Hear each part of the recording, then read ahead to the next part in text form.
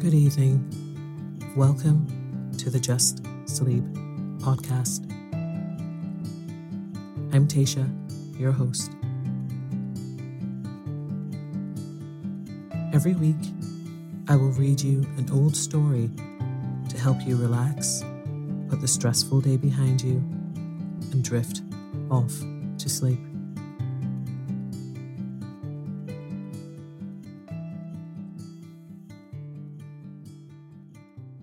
Occasionally, we will run ads in order to cover the costs of the production of the podcast. Rest assured, there will be no ads during or after the story. If you prefer an ad-free and intro-free show, you can join Just Sleep Premium. Visit justsleeppodcast.com/support for more information. I'm Sandra, and I'm just the professional your small business was looking for. But you didn't hire me because you didn't use LinkedIn Jobs. LinkedIn has professionals you can't find anywhere else, including those who aren't actively looking for a new job, but might be open to the perfect role, like me. In a given month, over 70% of LinkedIn users don't visit other leading job sites. So if you're not looking on LinkedIn, you'll miss out on great candidates like Sandra. Start hiring professionals like a professional. Post your free job on linkedin.com/people today. Small details are big surfaces. Tight corners are odd shapes. Flat, rounded, textured, or tall. Whatever your next project, there's a spray paint pattern that's just right. Because Rust-Oleum's new Custom Spray 5-in-1 gives you control with 5 different spray patterns. So you can tackle nooks, crannies, edges, and curves without worrying about drips, runs, uneven coverage, or anything else. Custom Spray 5-in-1. Only from Rust-Oleum.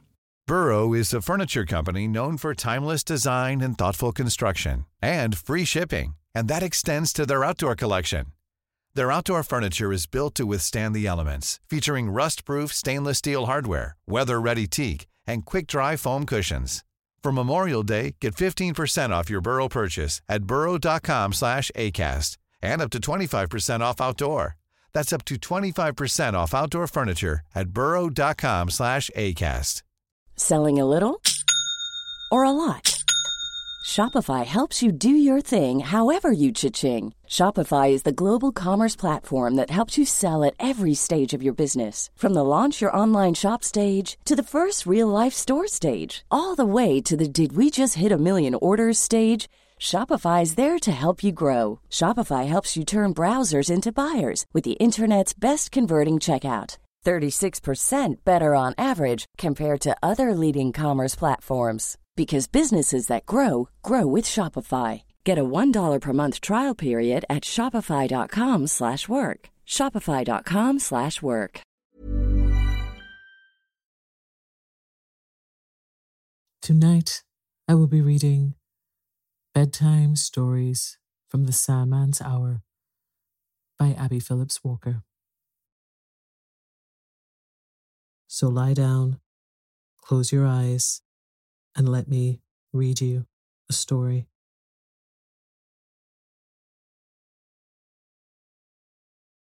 The Disorderly Girl. Louise was just going out of the door with her sled when her mother called to her. Louise hesitated, for she knew that her mother was calling her to make her playroom tidy, and she wanted to go coasting with the other children. She went back slowly and asked, "What is it, Mother?"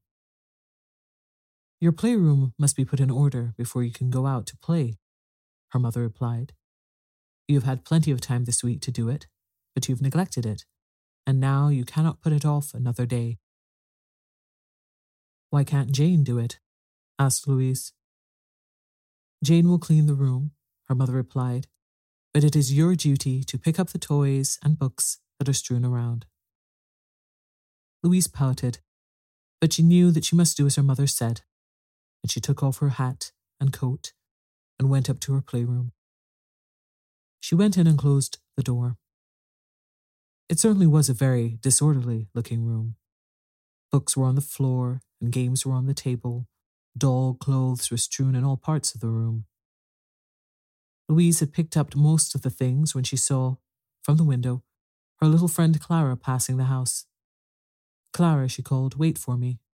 I have to put my playroom in order before I can go coasting." But Clara did not wait.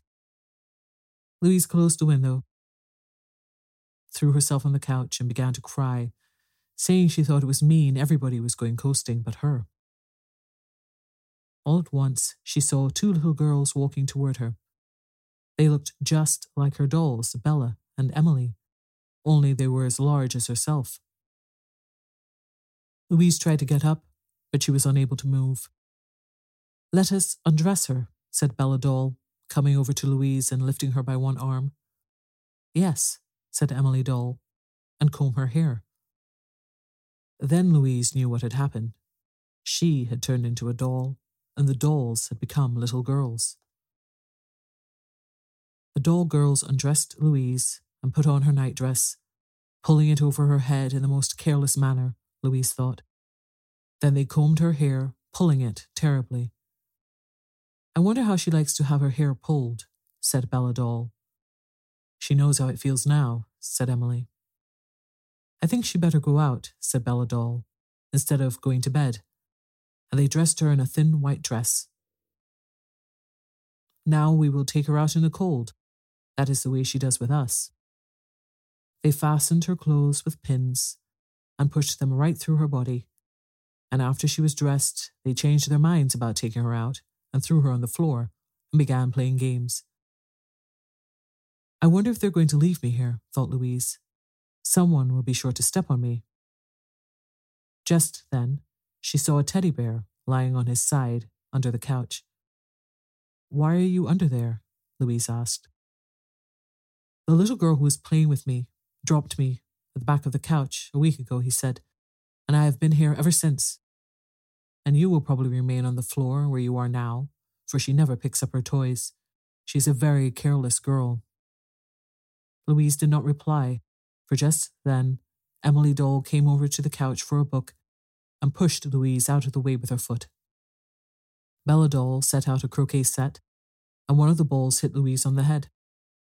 Then Emily dropped her book and said, "Come along, Bella, let us go outdoors."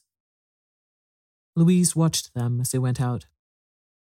"Oh, this is the way she always leaves her room," said Teddy Bear, for he could not see from under the couch there were two little girls, and thought it was Louise who went out of the door. "She never thinks of us," the teddy bear continued, "or how uncomfortable we may be, for she is a very careless and untidy girl." The door opened and Bella Doll came in. She went over to the couch for her hat, and Louise saw her foot over her head. "She will break me if she steps on me," cried poor Louise, and she jumped up as she cried aloud. There she was on the couch. She had been asleep.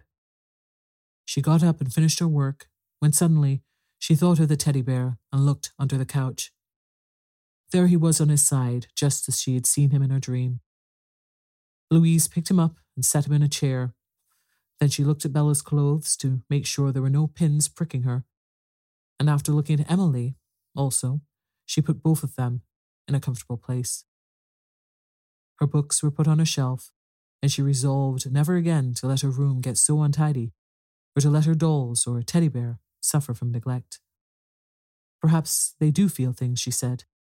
"Anyway, I'll be sure not to hurt them or let them be in uncomfortable positions, for I was very miserable lying on the floor, thinking I might be stepped on." The Poppies. A long distance from here, in a far eastern country, there once lived a very rich king.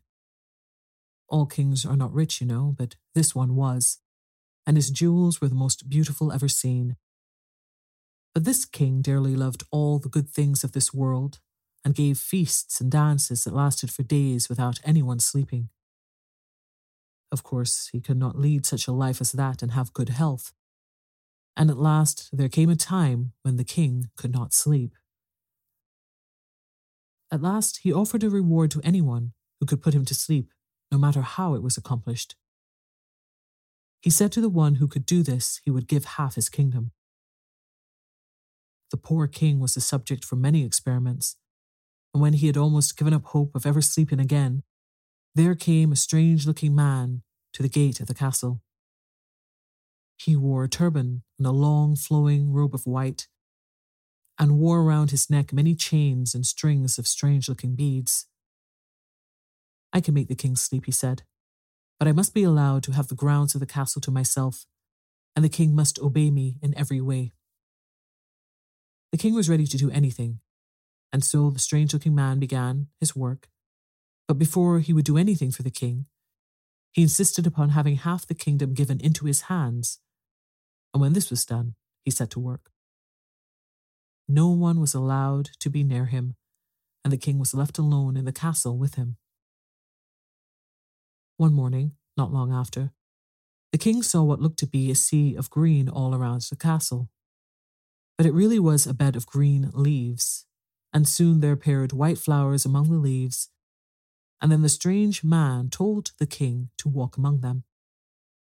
Soon the king felt a drowsy feeling stealing over him, and he sat down in the midst of the sea of green, and in a few minutes he was sound asleep. Then the strange man began to repeat something in a sing-song tone and wave his hands over the sleeping king. He walked among the flowers and leaves, repeating his strange rhyme, and the leaves and flowers grew taller and taller until the king could not be seen, and the man moved away still chanting, "Poppy, poppy, flower of sleep, your drowsy spell around him keep, for I can all his kingdom take, if you do not let him wake." The poppies grew until they reached the top of the castle, and everyone who went near to look for the king fell under the spell of their strange power, until the people around gave it up, and the strange man became king. He built a new castle, and the old one was forgotten. All went well with the new king until a young man called at his castle and asked him about the old king, and the servants told him how the strange flowers had grown around the castle and no one could go near, and that everyone thought that the old king was dead. The new king, when he heard that the stranger was asking for the old king, had him driven from the castle.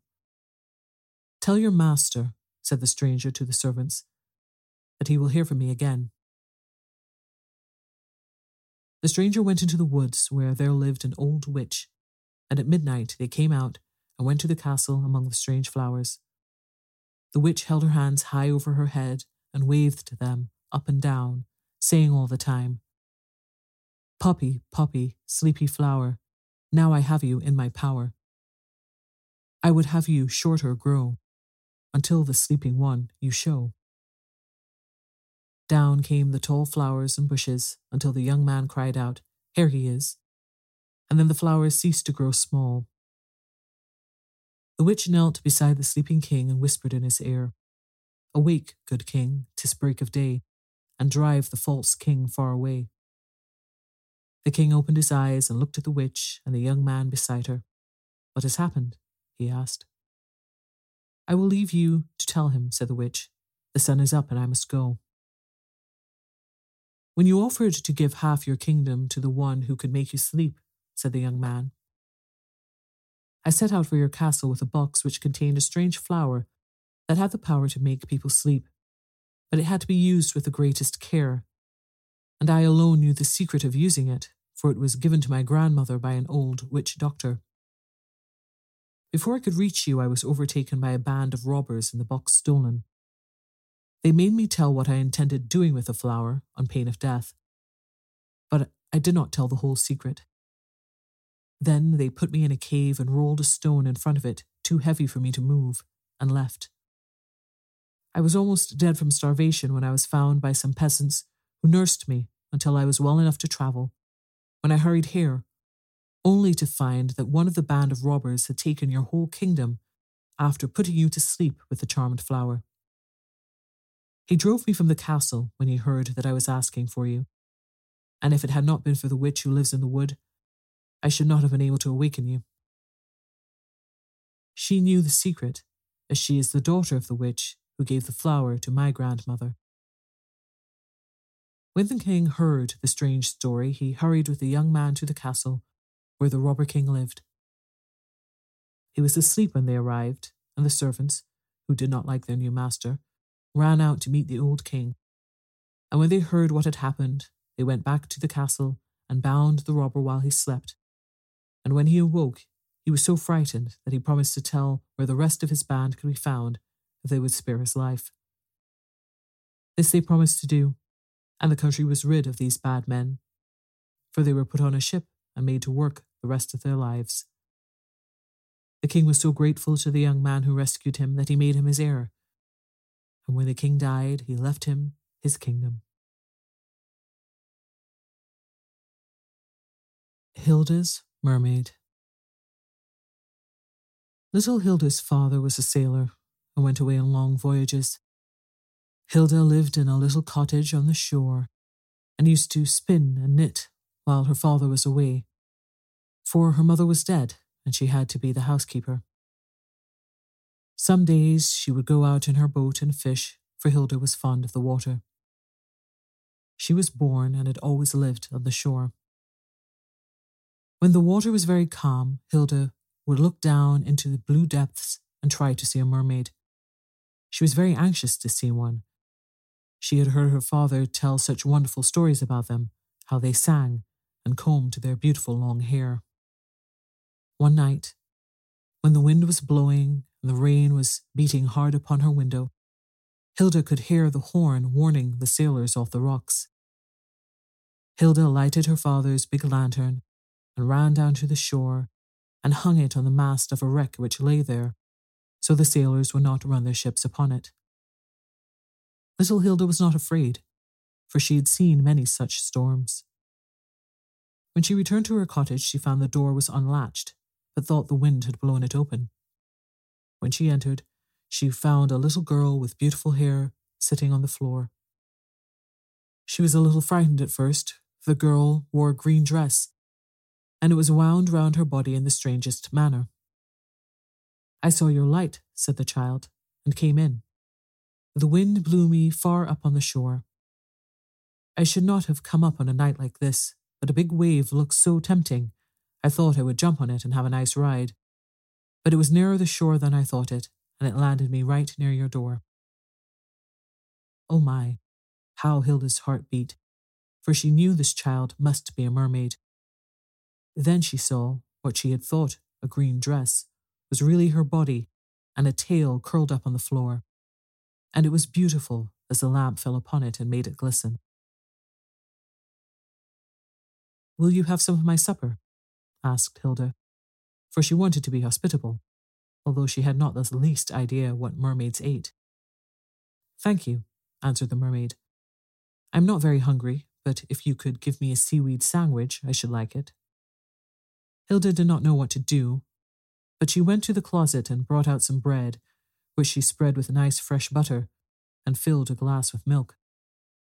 She told her she was sorry, but she did not have any seaweed sandwiches, but she hoped she would like what she had prepared. The little mermaid ate it, and Hilda was pleased. "Do you live here all the time?" she asked Hilda.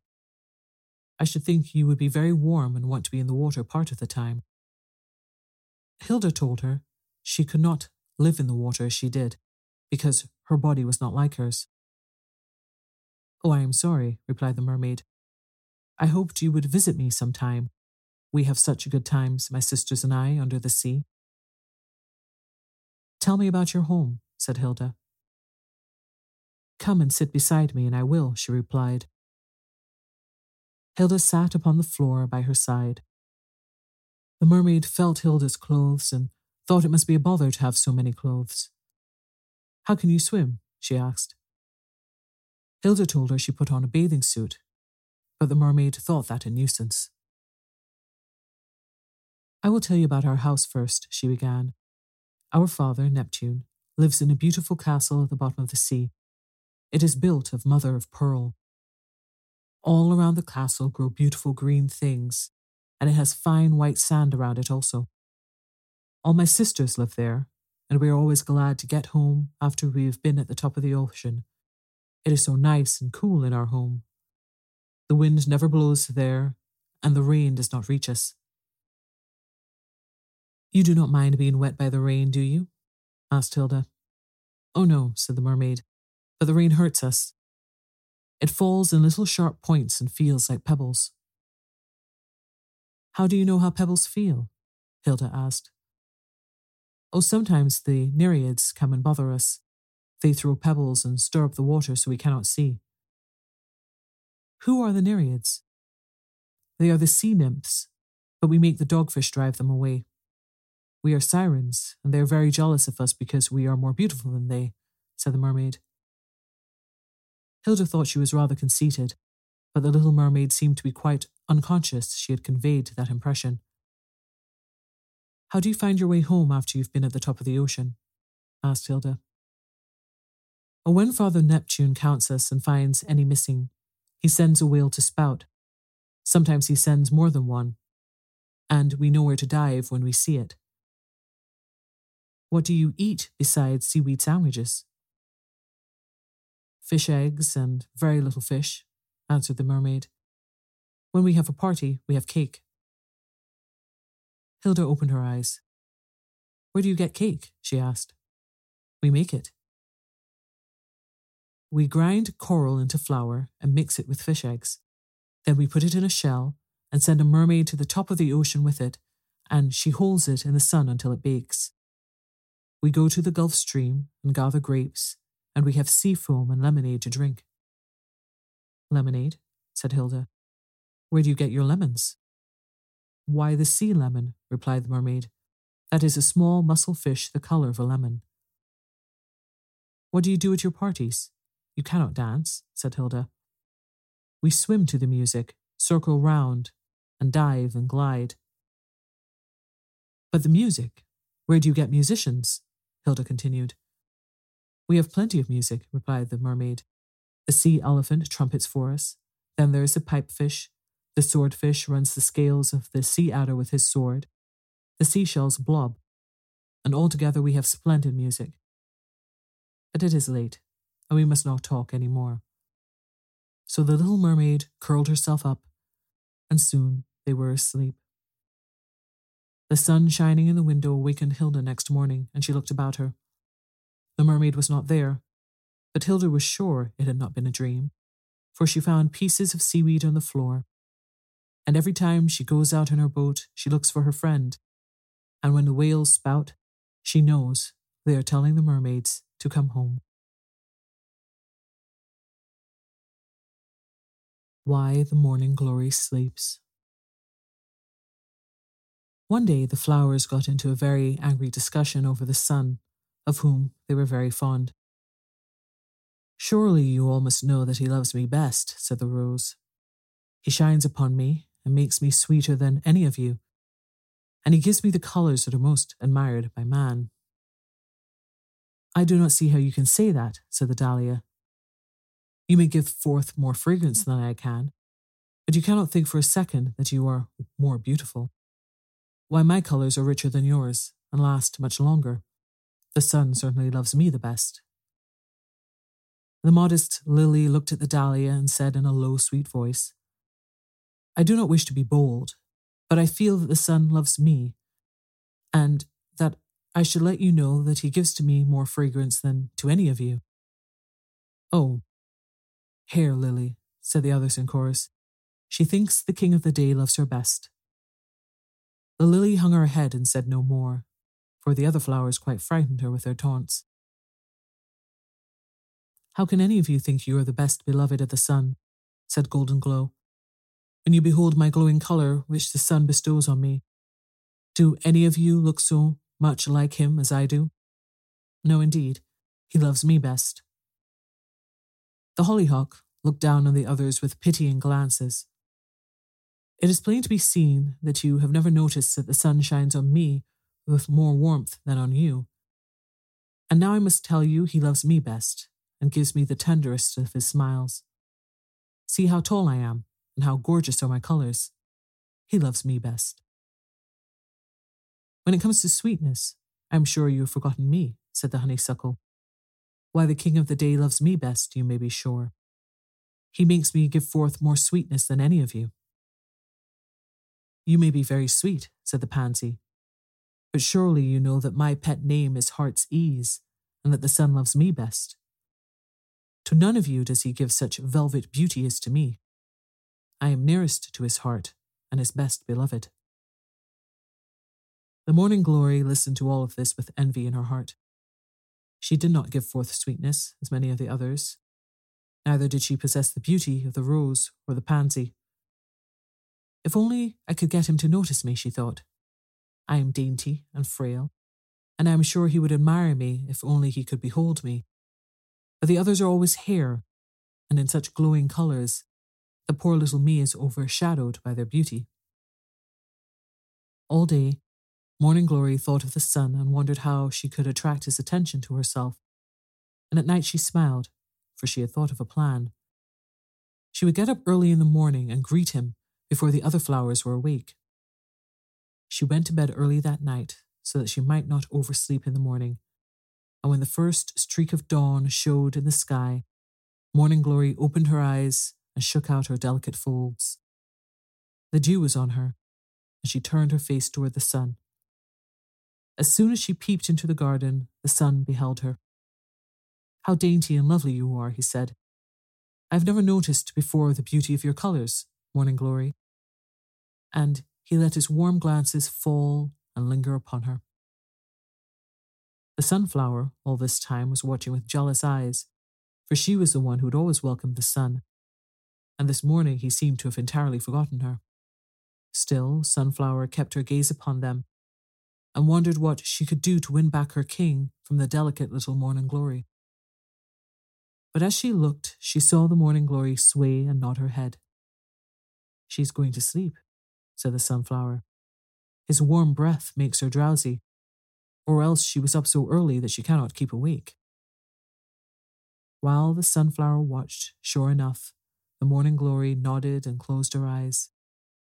She was fast asleep, and the fickle sun, seeing that she no longer looked upon him, looked away and beheld the Sunflower looking toward him with longing eyes. "Good morning, King," she said, as she caught his eye, and she was wise enough not to let him know she had seen him before. So the sun smiled and turned his face upon them all, and the Sunflower kept to herself what she had seen, knowing full well that she was the one who knew best how to keep his first and last glances. A little later, one of the flowers called out, "Look at Morning Glory, she's still sleeping. Let us tell her it is time to awaken."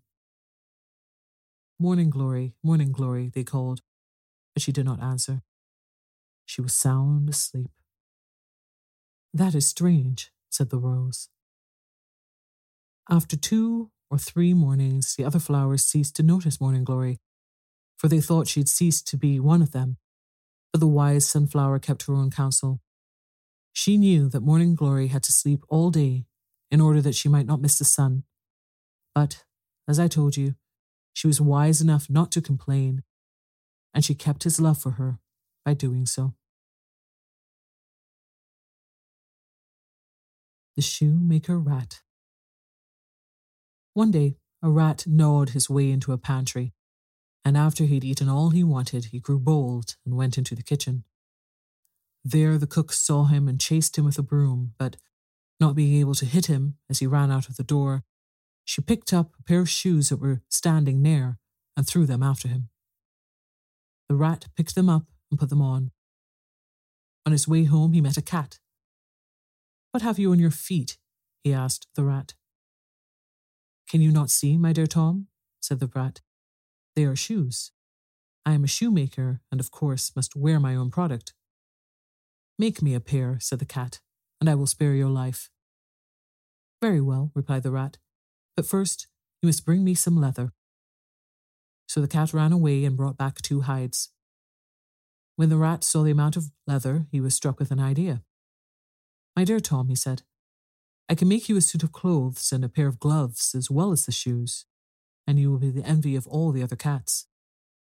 Tom was delighted and told the rat to hurry and make the outfit. The wise rat first made the gloves and covered Tom's sharp claws. Then he made the shoes for the hind feet, and when he had done that, he felt safe. Now you must wait, he said, until I get something which I can fasten the coat. He ran away and returned with some long, sharp thorns. Next, the rat put the leather around Tom's body and drew it tight, fastening it with a thorn which he pushed so that the sharp point pricked Tom. "What are you doing?" asked Tom, angry at being hurt, but he could not move. The leather costume was so stiff and tight, but he grabbed the rat with his mouth and caught him by the tail. The rat ran, leaving his tail in Tom's mouth. "I'll know you," Tom called after him. "When I am out of this suit, I will catch you and eat you." The rat had not thought of that, and he wondered what he should do. But he was a wise old fellow, and when he reached home, he called all his brothers and sisters and cousins and aunts about him. "I met a cat today," he said, "who'd been to the city where all the styles are new, and he told me that all the city rats are having their tails cut off, so I had mine done. If you want to be in style," he told them, "you must have your tails like mine." "Does it hurt?" asked one. "Not a bit," answered the sly fellow, "and you have no idea how comfortable it is, running about without a tail to look after. It is very expensive to have it cut," he explained. "That is the only difficult part. I had to pay 20 pieces of cheese. But I watched while another fellow was having his cut, and I am sure I can do it as well as the rat that did mine. And if you wish to be in style at a very low rate, I will take off your tails for 5 pieces of cheese each." The rats all agreed and ran away to get the cheese, and while they were gone, the wise rat ran for a chopping knife. Soon he had the tails cut and a goodly store of cheese. "Now," he said to himself, "Tom will never know me from the other rats." He kept his eyes open for Tom, who had called his friends to help him out of his suit, and told him to watch for a rat without a tail. When they saw all the tailless rats, they gave up looking for one who would put Tom into the suit of leather. And Tom, not liking to hunt any too well, gave it up also. "But the next time I meet a rat," said Tom, "I will catch him, no matter whether he has a tail or not." Good night.